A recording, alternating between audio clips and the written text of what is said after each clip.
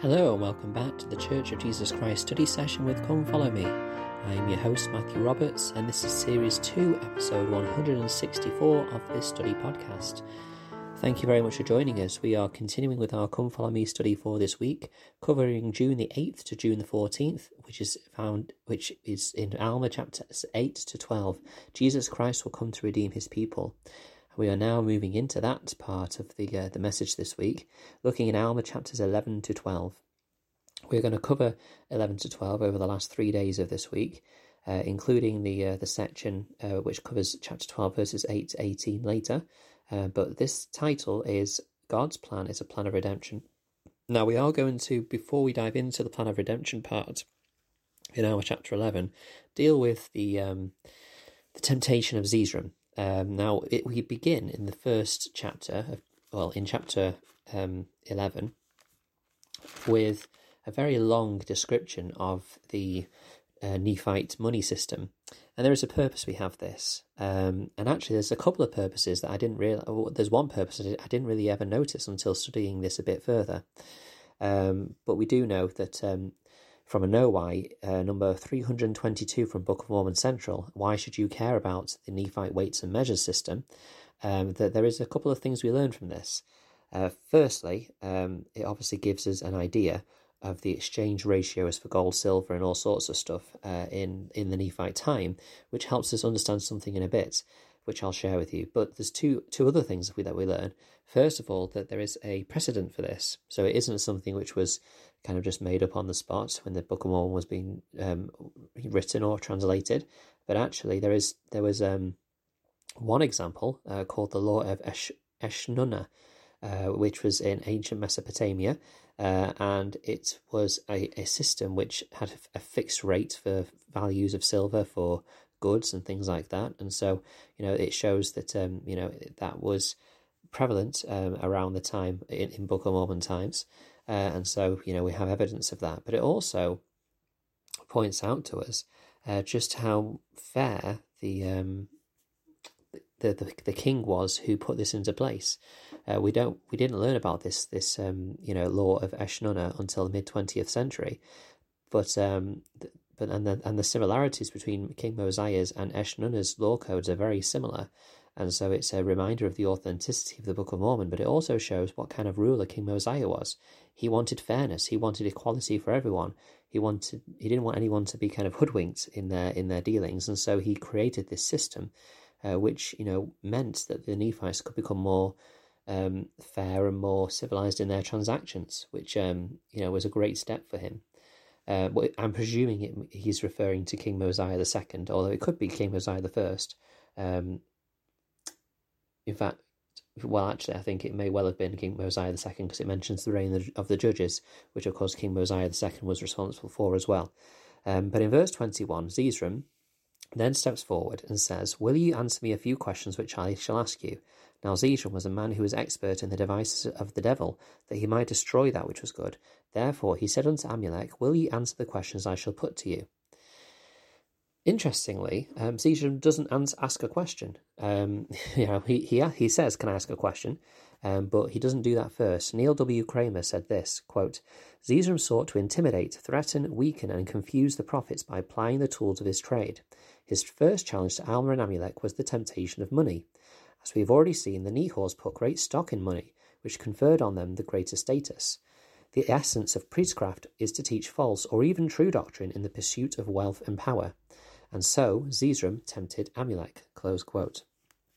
So as we know, Zeezrom offers him 6 onties of silver, which he'll give him if he denies the existence of a supreme being.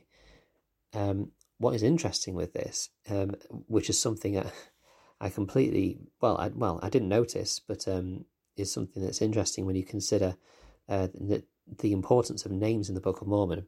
So we know that Zeezrom offers this bribe, which is about 42 days of labor.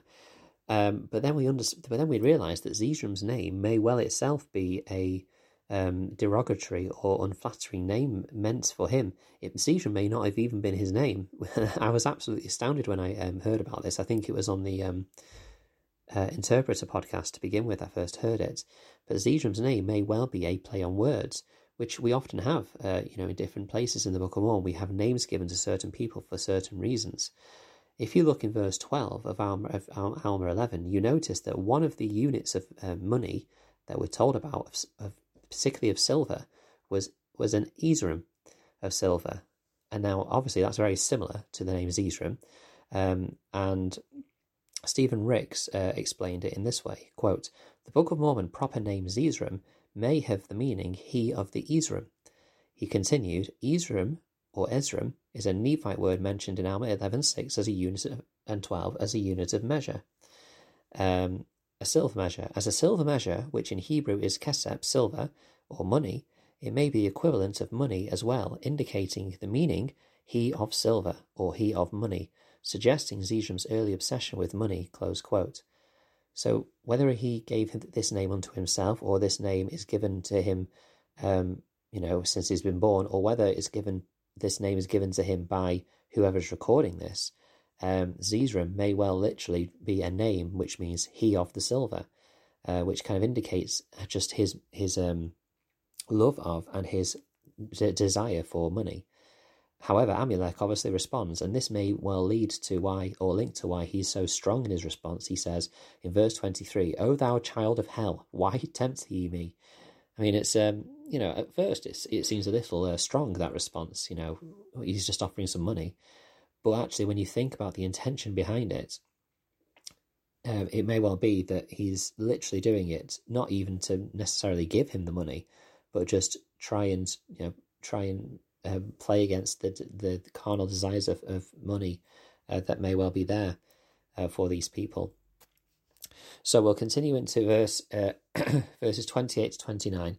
So Amulek kind of testifies against the love of money, and that he won't deny the existence of a God for money. And then Zeezrom goes into his questions and answer session. So Zeezrom begins with this. In verse 26 he says, "Thou sayest there is a true and living God." And Amulek said, "Yea, there is a true living God." Now Zeezrom said, "Is there more than one God?" And he answered, "No." Now Zeezrom is trying to go down a path here, which we'll find out in a moment. Joseph Fielding McConkie and Robert L. Millett explain this further by saying, quote, "That same Jehovah had spoken anciently to Isaiah, I, even I, am the Lord, and beside me there is no Saviour." Zeezrom then asks whether it is the Son of God who will come as the Messiah, to which Amulek simply answers, "Yea." From the crafty lawyer's perspective, at this point, it would appear that Amulek is contradicting himself. But in fact, the Nephite missionary is delivering a profound truth. Jesus Christ is both God and Son of God. Is there only one God? Yes, there is only one God who shall come to take away the sins of the world and ransom fallen men and women from the temporal and spiritual death brought into the world by the fall of Adam. That God is also the Son of God, the Son of Man, meaning the Son of the Man of holiness. Close quote. Sometimes, and to be honest, this confused me to begin with. If he's referring to the one God being the Son of God, then what about our Heavenly Father? Well, what we need to remember is the context. At this time, the God of the Old Testament, Jehovah, was indeed the Saviour, the God that they had dealings with, and who was to be their one God, as proclaimed from the Ten Commandments, was Jehovah, who is Jesus Christ. And in this sense, for them, there is the one God. That is who they sacrificed to. That is who they worshipped. And then, of course, our Saviour came down as the Son of God in the meridian of time, and that's when things begin to change, perhaps, in our relationship with the Godhead. He then became the one who sacrificed himself for the sins of many, so that he could be a mediator between us and our Heavenly Father. So I think there is an interesting point there to be made about the relationship between, who this one God is for the Nephites. In verse 34, Zeezrom says, "Shall he save his people in their sins?" And Amulek answered, and he said unto him, "I say unto you, he shall not, for it is impossible for him to deny his word." Now Zeezrom then switches into lawyer mode and trying to twist his words and say, "Aha, you're saying there is one God, and that the Son of God shall come, but he will not save his people," as if he can't do this. As if he doesn't have the power to save people. I think there's a very interesting play on words there. Elder D. Dr. Christofferson said this, quote, "God will always love us, but he cannot save us in our sins. Remember the words of Amulek to Zeezrom, that the Saviour would not save his people in their sins, but from their sins. The reason being that with sin we are unclean, and no unclean thing can inherit or in the kingdom of heaven, or dwell in God's presence. And Christ hath power given unto him from the Father to redeem his people from their sins because of repentance. Therefore he hath sent his angels to declare the tidings of the conditions of repentance, which bringeth unto the power of the Redeemer, unto the salvation of their souls." Close quote. And this is where we now start to move into this great teaching of the plan of redemption, and exactly how this works. In verse 39, we start to learn about who Christ is and what he will do, and we'll continue with that tomorrow. Mentioning, of course, in 39, he calls him the Eternal Father, because Zeezrom asks him, is the Son of God the very Eternal Father?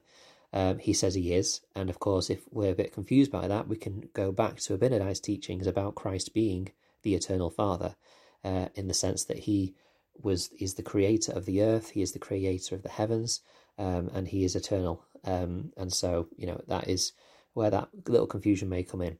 Anyway, we're going to pause it there because there's loads more to get through, and we'll just continue into tomorrow. So thank you for listening. Please join in and engage with the podcast. We have an email, ldsstudysession@gmail.com. And of course, there is the Facebook group, which I strongly recommend, Church of Jesus Christ Study Session with Come Follow Me, where you can share what you've been studying and share your thoughts with others as well. Thank you for listening, and until we meet again.